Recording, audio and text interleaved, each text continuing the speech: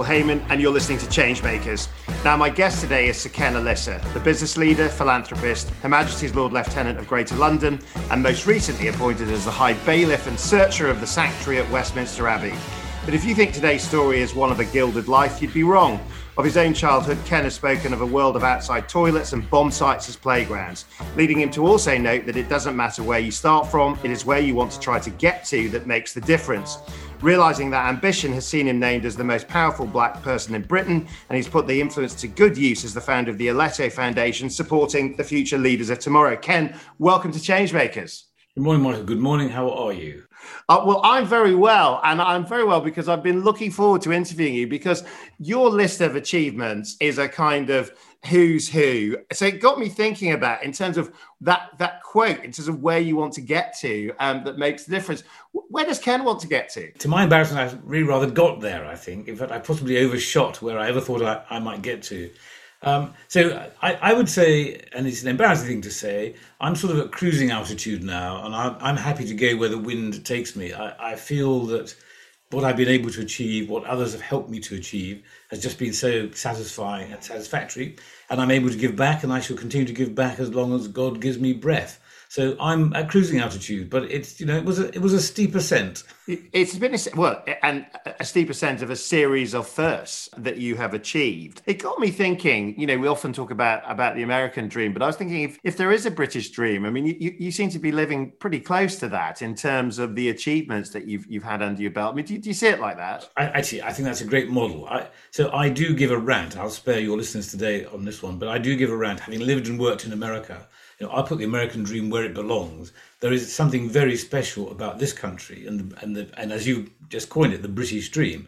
But it is possible to do so much in the UK for a variety of reasons which are essentially systemic, i.e. they're here irrespective of the individual, and it's for the individual and others to help them take advantage of it. It's a very different concept from what I would call the American dream, which essentially is you start poor, you become rich. And so it's measured, the American dream is essentially measured in consumption, in possessions, etc. That isn't the British dream. Captain Tom Moore, for example, I think far better embodies the British dream than anything that has to do with making money. Is that part of the reason why your coat of arms is do well, do good? Yes, that's definitely my motto. I'd encourage everybody. Well, actually, I'd encourage everybody to get a coat of arms because it is one of the most. I realise that I'm an old man. Okay, that's the message to listeners. We're all going out to get a coat of arms. Well, I can highly recommend it. I mean, I'm an old man, so coats of arms still sort of resonate with my generation. I think younger people tend to do it with tattoos. It's the same principle, which is that you decide what you stand for and then you let everybody know. And the motto in English or French or German, but ideally, or Latin, but ideally in English so that everybody can understand it, says you distill down what you care about, what you feel drives you, what makes you the person. And there are some fantastic mottos, none of which I will now quote, but some there are fantastic mottos of sort of narcissism and aggression and so on. But my life has been driven by those two things, really. My mother instilled in me a sense that you had to try and do your best at everything. And if you weren't very good at it, that was okay, but you had to try, do well. And then doing good is, we live in a society where the thrill, I find, comes from helping other people. But I've also observed that when you help other people, they tend to help you. And so there's a wonderful reciprocity to it, back to the British dream. And so, yeah, do well, do good is what I and my family live by. It's a lovely phrase, lovely motto. I've got to know you over a number of years, Ken, and it strikes me that there are two Ken Olisas. There is the solid establishment figure who is typified as Her Majesty's Lord Lieutenant of Greater London, but there is also the insurgent entrepreneur. And I've heard you speak recently. I mean, it strikes me that there are almost like train tracks in your persona, and it's therefore difficult to sort of say, well, describe Ken to me. I mean, a lot of people will say phrases like inspirational when they listen to you speak, but in terms of how you see yourself, establishment or entrepreneur, which one of those sort of sits most easily? Oh, well, I think British, really. I think British is what I would say, but we are those things, aren't we? It's if you were to try to boil down what makes this country great, I think you get fairly close to those two dimensions. There might be a couple of other adjectives to be popped in as well, but I think that gets close to it. And if you think back, and it's easy for us to do this, to the 18th, 19th century, the first industrial revolution, the great things that we were able to create, that amazing spark of invention and creativity and disruption, that still runs through our veins. I have no doubt about that. But at the end of the day, it was Queen Victoria, it is Queen Elizabeth. There's something else that we cleave to, which is special in this country. And I find myself in one of those two roles you just described, frequently trying to explain the monarchy and the constitutional monarchy to people, British people, never mind foreign people, trying to explain. And it's actually quite complicated for people to understand because it defies logic. You can't get at it by saying, well, let's add A and B together. Well, it's a democracy, therefore. No, actually, it's much more visceral than that. It's anthropological. And so, I would say that those two strands are our nation. They are our nation, but they're very much you. I listened to a panel that you spoke on during Scale Up Week, where you spoke about diversity, but through the lens of gutless leadership in terms of organizations that hadn't stepped up. And it got me thinking is that, if one side of the establishment is about deference and about knowing your place, I don't think that's you at all, Ken. I think in many respects is that you want to create new rule books, new ways of doing things, move things on. Is that a fair reflection? Well, actually, it's a really good point. So deference, no, I obviously do defer to Her Majesty the Queen, for example. So just to be clear, I'm 10 out of 10 on deference when deference is relevant. But I would say actually it isn't about deference, it's about protocol. And protocol is essentially about the science of human relations. If you do this, then this happens. If you do this, then this happens. If you don't do this, then that doesn't happen. That's the logic of protocol. It's the no surprises part of keeping a society together.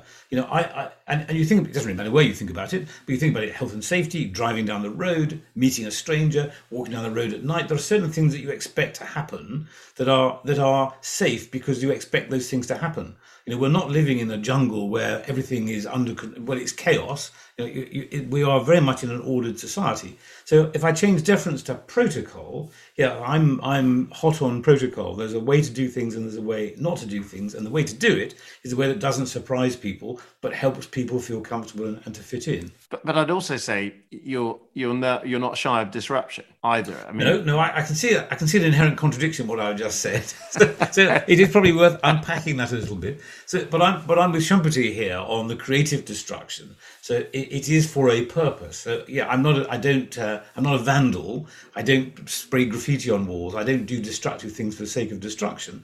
I do things because I hope it will do better for everyone, do well, and improve livelihoods, do good. Now, amongst your many accolades is that you were voted the most powerful Black Briton some years ago. In terms of what that meant to you, tell us about that. That's a very complicated question. First of all, I must point out that I was once the most powerful Black Briton, but obviously I've been supplanted by other people because it's an annual award. An annual award, yes. And I haven't got it in perpetuity. So I was once quite important, but that's long behind me now. I'm like those old people that get wheeled out in the Olympics, for example, to do commentary. Well, I remember in 1956 I got a bronze medal for something. But the bigger point, there's quite a lot in the adjectives of all of that, and they are worth examination, particularly the black bit. Actually, it shouldn't really be black; it should be non-white. Because actually black, it doesn't really mean anything. If your parents came from the Caribbean in 1999 and you're growing up in this country, you're not the same as someone who came with the Windrush generation, or if your parents came from Africa, so actually it isn't really a very helpful descriptive term. But it is helpful, I suppose, because it's a Venn diagram helpful, but it's full of people, and the real question is the people bit. But the most important point about that is the chap who invented this concept of the power list, Michael Iboda, about, 12, 14 years ago, his big decision was people don't realise that black people in the UK can do well because all the rhetoric they get about the position of people of colour in the UK tends to come from America. The messages come culturally, politically from the States. Why were we teaching children about about Rosa Parks and Martin Luther King in our schools in this country when talking about the history of our nation. It's irrelevant to the history of our nation. And that is now thankfully being changed. So what Michael decided to do was let's get a catalogue of people who've achieved something in the UK who are of colour. And it was a wonder. The first year it came out, it was an amazing impact for lots and lots of people. It's now a staple each year, and it is remarkable. I'm very proud to have been in it. Okay, so you're proud to have been in it. In terms of what it means to you from an identity point of view, in terms of what it means to sort of head up a list like that, to, sort of be the first Black Lord Lieutenant of Greater London, and a whole range of other firsts as well. I mean, does that kind of pioneering role, I mean, do you self-identify with that? Is that important to you or not? Well, no, it's very important. It fits in the do good bit. It's very, very important. It's not a do well thing, it's a do good thing. I just hinted, there's a rhetoric in the UK that if you are a person, a not white person, who didn't go to public school and Eton and Oxford, or Eton is a public school and Oxford and so on, then you've got no hope in the country. That comes from people who want to divide and to destroy. And I don't belong to that group. So my message is, if you see in fact, back to Michael Obode, I'll give you a much shorter answer. I was at a conference once discussing whether role models are important for black families. And the answer was obviously yes. So we spent the conference not debating it, which was the plan, but discussing how we improved it. They're important for all families. Michael Obode, the famous Michael Obode, it was the first time I met him, interrupted somebody speaking something and said, look at Ken. If Ken can do it, anybody can.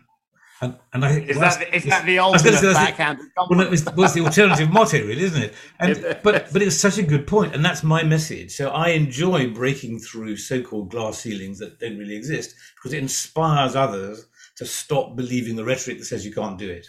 And of course, one of the, I suppose, stories of the recent past has been just the level of consciousness about social mobility, as not only in terms of how far we've got to go, but what can actually be done about it. Now, your strategy for Greater London is titled Build Bridges. How big is the bridge we need to build? That's in my capacity as Lord Lieutenant of Greater London. And I have a strategy which essentially is to take the mission of all Lord Lieutenants, which is to uphold the dignity of the monarchy, i.e. the constitutional monarchy, i.e. the values of the nation, to hold that up.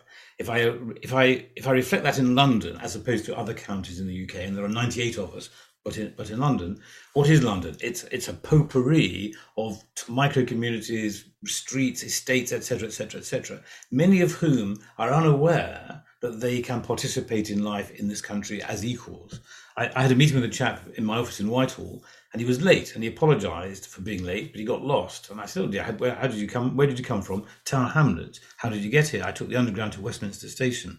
So how did you get lost? It's a straight road from Westminster Station to Trafalgar Square, and my office is halfway up there. And he said, "Well, I've never been to the West End before." This was a man in his 40s, grew up in Tower Hamlets, and quite a distinguished businessman. And he said, "Ken, in my world, we always looked east when we thought about things. We never looked west." So there are people in London who are fulfilling lives who just don't participate in London. My ambition is to make as many people as I possibly can in London realise that it's their system, it's their country, it's their city, and they should be able to enjoy it. Hence the building bridges.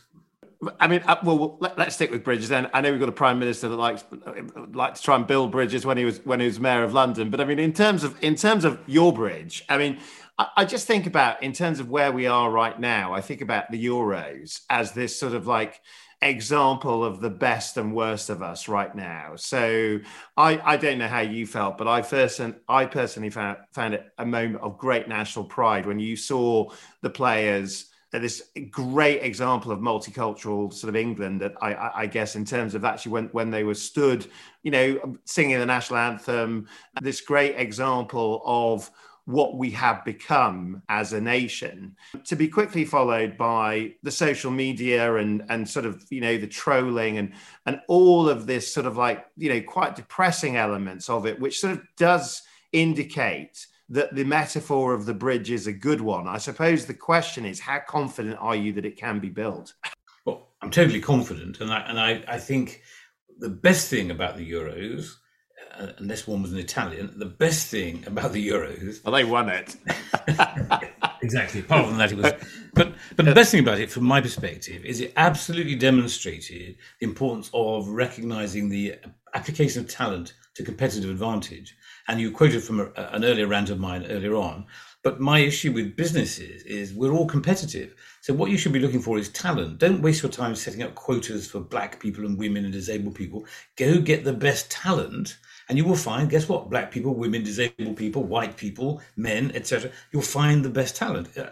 I'm very fond of saying the following point, that if you were a football club manager and you'd been a goalkeeper when you played football, would you only hire goalkeepers for your team? Of course you wouldn't. You know in sport, inherently, that you're looking for the best talent. But in business, we insist on, we don't insist on it, but it's just a habit of trying to find people that went to the same school that one did, the same university, etc., etc. So I say, if a football scout sees a kid kicking a ball in the park and thinks there's talent there, they don't ask them what their father did or what level of degree they got. They worry about the talent. But this is the voice of the Ken I know, the positive optimist. But when you see the very real and very, the very clear evidence of racism, of hate, of all of this, I guess the barriers to everything that you're talking about, which is to treat people fairly and realize the best of them. Does that unnerve you, or do you just think, actually, this is just the journey that you're on? Right. So there are two, to answer your question in the shortest possible way, but there are two kinds of people, really. There are good people and there are bad people. Actually, there are philanthropists and there are evil people, to the extreme point in it. And one of the things not to worry about is the fact that there are some evil people who will do evil things. There are some bad people who do bad things. That's always been the case. The question really is, can we empower the good people, the non-evil, non-bad people, to feel safe and secure? And the Rashford mural incident is a brilliant example of my point. So some idiot sprays something stupid of questionable origin and motive, it turns out, and spelling. So there's this ignorant spraying on the Rashford memorial. And you've seen the pictures now, covered with messages of positivity and love. That's the UK. So one idiot is absolutely wiped out by hundreds and hundreds and hundreds of non-idiots. The trouble is the non-idiots don't generally get the news headlines, and so we tend to read stuff about the idiots all of the time. But they are in the tiny minority. Think of Captain Tom again, £32 million raised on a £1,000 goal, so crap for forecasting, but 10 out of 10 for results. £32 million paid by people to a man they would never meet, for an organisation they hope to never have to use, to help strangers that they would never know. That's the UK.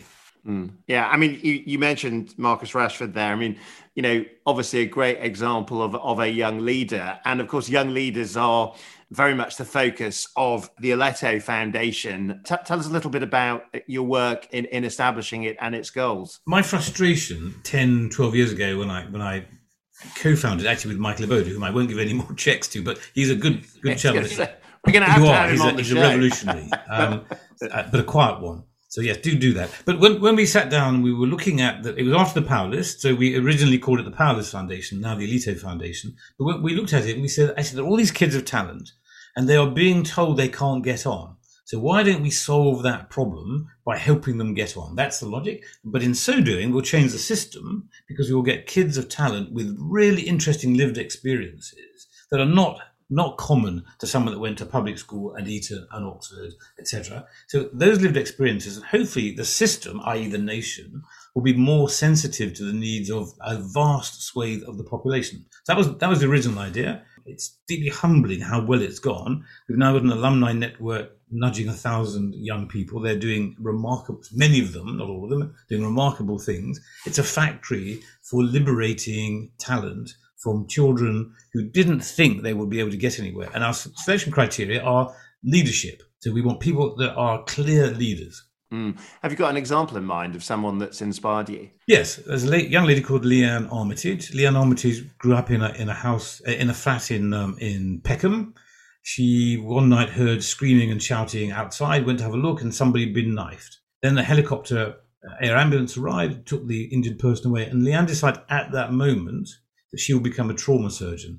She then worked really hard at school, got a scholarship to public school, failed to get into medical school, got herself an internship in the House of Lords, managed to find someone to help her refill her application, got into medical school, just qualified last year as a doctor. Inter alia, she's also created a charity called Leanne's Marvellous Medics to get kids from minority backgrounds to get into medicine, and she's received a Queen's Award. She is a classic example of all the things that I believe to be inherent in the country. You can't do that in most of the countries in the world. You can do it here. Well, let's talk about your own sort of the young Ken, actually, in terms of growing up in Nottingham, in terms of actually, I suppose, the future leader in the making. But tell us a little bit about your own childhood and how that shaped the person that you've become. I mean, I'll give you a starter for 10. You described growing up as having a strong moral tone. I mean, tell us a little bit about that environment and what that shaped you, or how that shaped you. Well, I am one of those statistics that you read about in the newspapers all the time. Single parent family. My father abandoned my mother and me soon after I was born, so I never knew him. He went back to Nigeria. She had become estranged from her family, so she had to work.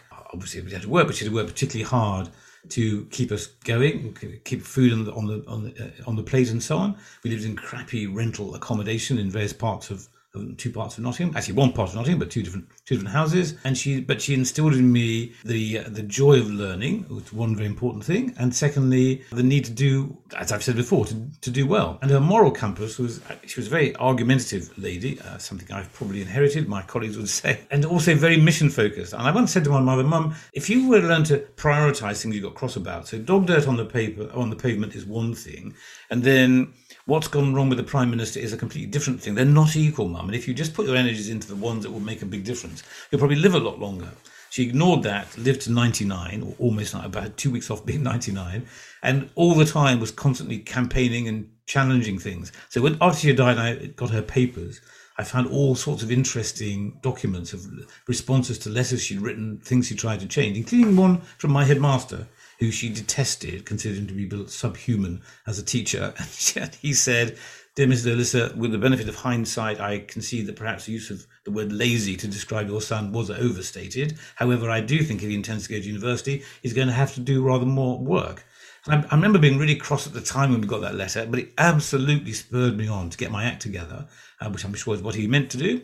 But my mother had a big fight with him before and after that. So I got that moral compass from her. Do you think that background has helped shape your own sense of self, your own narrative? I interviewed Gavin Esler, the broadcaster, and he said that, stories that we tell about ourselves are really important. So the greengrocer's daughter from Grantham becomes Margaret Thatcher. In terms of the young Ken, I mean, to what degree does that person explain the person you've become? Well, I attribute most of it to two things. My mother, one, and then the kindness of strangers. I have no idea why in the 50s and the 60s people went out of their way to be kind to my mother and me and to help me do things, but they did. And I can remember so many stories of people just for no other reason than they could helping me advance in my career at school and so on. So if I look back on that, people assume when you see the High Bailiff of Westminster Abbey, Search of the Sanctuary, Lord Lieutenant, etc., etc., etc., they assume that I went to public school and then those things I keep railing against. So there's a presentation I give to young people which shows a picture of my house that I grew up in, the outside lavatory, the bath on the wall and so on, juxtaposed to a picture of the Queen, Duke of Edinburgh, and myself. And I say, the journey between those 2 points is a really interesting one, and I draw a straight line between the two, and I say, it answers one question: can you do it? Yes, Michael Aboda's point. But the second slide, I then have a wavy line between the two, and I say, but it hasn't just been a straight line. I've had some stonking successes in my career, and I've had some unbelievably tear-jerking failures, and things have gone spectacularly wrong for me. I've been attacked. What have you learned? What have you learned from the failures, Ken? Back to my mother, personal resilience. Clearly, it reinforces one's sense of optimism because you can get out of it. Now, there's a mental health point there, so I don't want to dismiss that. But people that don't have a mental health proclivity to depression can get out of things. It goes back to your very first question, which is, where is one trying to get to? If all you're worried about is what's just happened to you, then there is no sense of hope. If you actually are trying to get somewhere, think of the mountain climber. The weather changes. They don't give up climbing the mountain. They wait for something else to happen. So one has to keep one's eye on the summit throughout life. Well, I think that also is quite a good link into my next question, which is, you established Restoration Partners, the merchant bank that really focuses on entrepreneur-led companies. And there's quite an interesting phrase, I thought, about not letting the entrepreneurial flame be blown out. Tell us about what that flame is and what the danger is to that flame. Right. So an entrepreneur is somebody who, and you are one, so you'll know this exactly, who has an idea about how the world will be a better place if only. And the if only is whatever the business is going to be. But the business is a vehicle to make that happen. So I don't know any true entrepreneurs, and I've worked with them now for 40 years, who think about money as their driver. Clearly, it's a feature, but it's not why they do it. They want to improve the world. There are people who do think about money, and then they're not entrepreneurs, they're business people, whatever. One of the tragedies in business is so much of business is dominated by very large players, where the people at the top, and I say this and I look forward to them suing me, the people at the top are much more focused on how much they make, how much they are paid, than on their customers or on their staff or on making the world a better place. And that sort of slide in capitalism is a concern for me. But the antidote are the disruptors who come barreling along behind and say, well, actually, there's a better way of doing something. And you see it happening in most sectors. And making a difference, I suppose. And making a difference because they want the world to be a better place. And so, and if you start with the trouble with this world, if only everybody could speak with each other on video calls, I'm going to change the world to make it. That's a completely different thing from, well, I'm going to discuss my LTIP characteristics, clause 7.1.3.2 on the something. So it's a different world. And the latter are the disruptees and the former are the disruptors. You see, Ken, I mean, you started this interview saying that you'd kind of reached cruising altitude, but it strikes me that resting on your laurels is just not you. That is not what makes you tick. I think the nature of change it fascinates you, doesn't it? Well, I quote those people in that famous Mandela trial. Life is wonderful. As far as I'm concerned, I'm lucky enough to be at 30,000 feet now with plenty of fuel, I hope.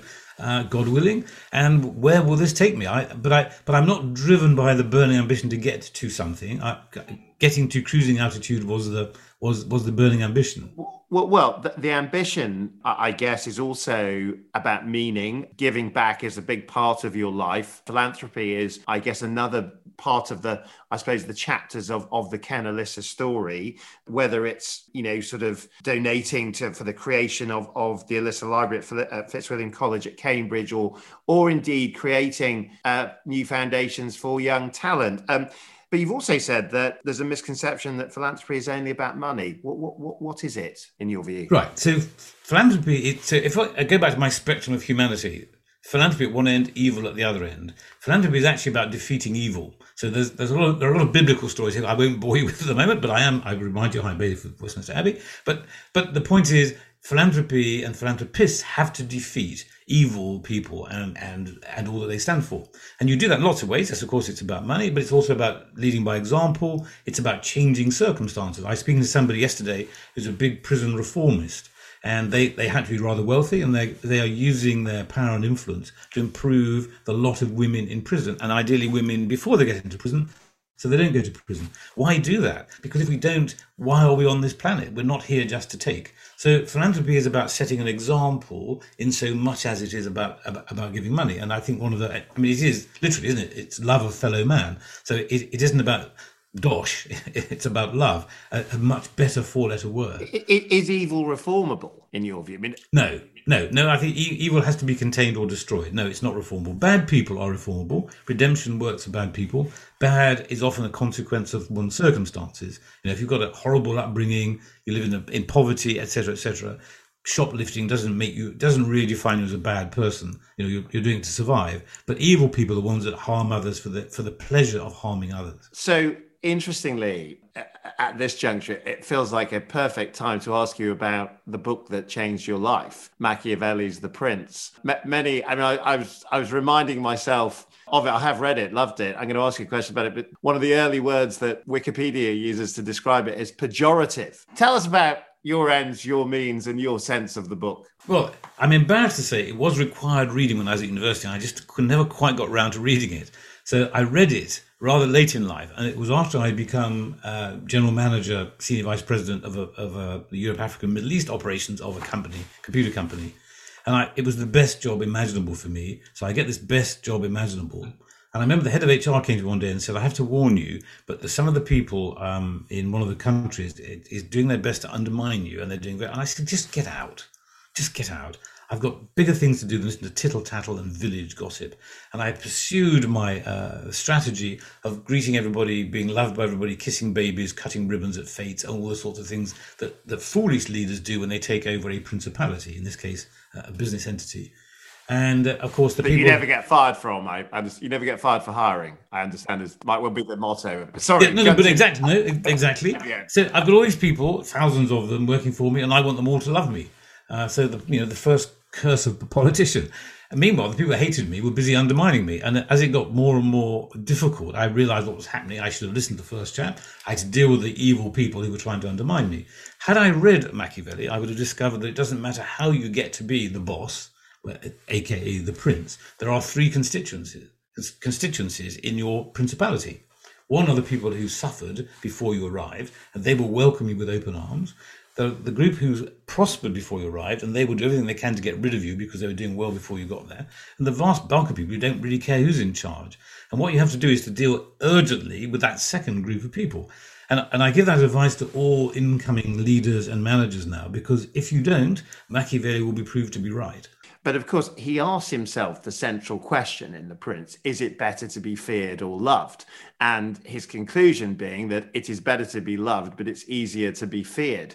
So what does the kind of Ken Olisa take on The Prince sort of take of that central, I guess, advice piece that he gives? I wouldn't have got where I am today, to quote CJ, by doing the easy. So love is worthwhile. Right, let's just finish the interview because we're almost out of time. But I love that your tip for life is to follow your heart and not your head. Tell us a little bit more about that. Well, this is a good example. The podcast, what we're essentially doing is two things. I'm giving some old wives' tales mores to give people logic and things to grasp onto and so on.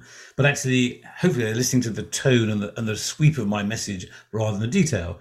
Trouble is, you go to school, you go to university, you get a job, you get an apprenticeship, whatever it happens to be, your head is filled with instructions and rules and protocols and. And so when you come to a difficult decision, you try to work it out from all of those things.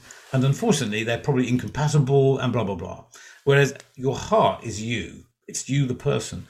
Everybody I know who's nursing a deep regret about something they didn't do in their life is because they follow their head and not their heart. And so it's quite easy to me. And whether it's falling in love and then not pursuing it, whether it's the job that you really wanted but your parents told you ought to be a lawyer, all those things, all those things, and all that happens is you get constrained. If it's somebody who's a divisionist who says this country, it's impossible to get on if you're not white, and that's in your head, and so you assume you can't get on. Actually, no, follow your heart. It's so much more satisfying. I don't know anybody who's ever regretted following their heart. Very well said. So Ken Olisa, thank you very much for joining me on Changemakers.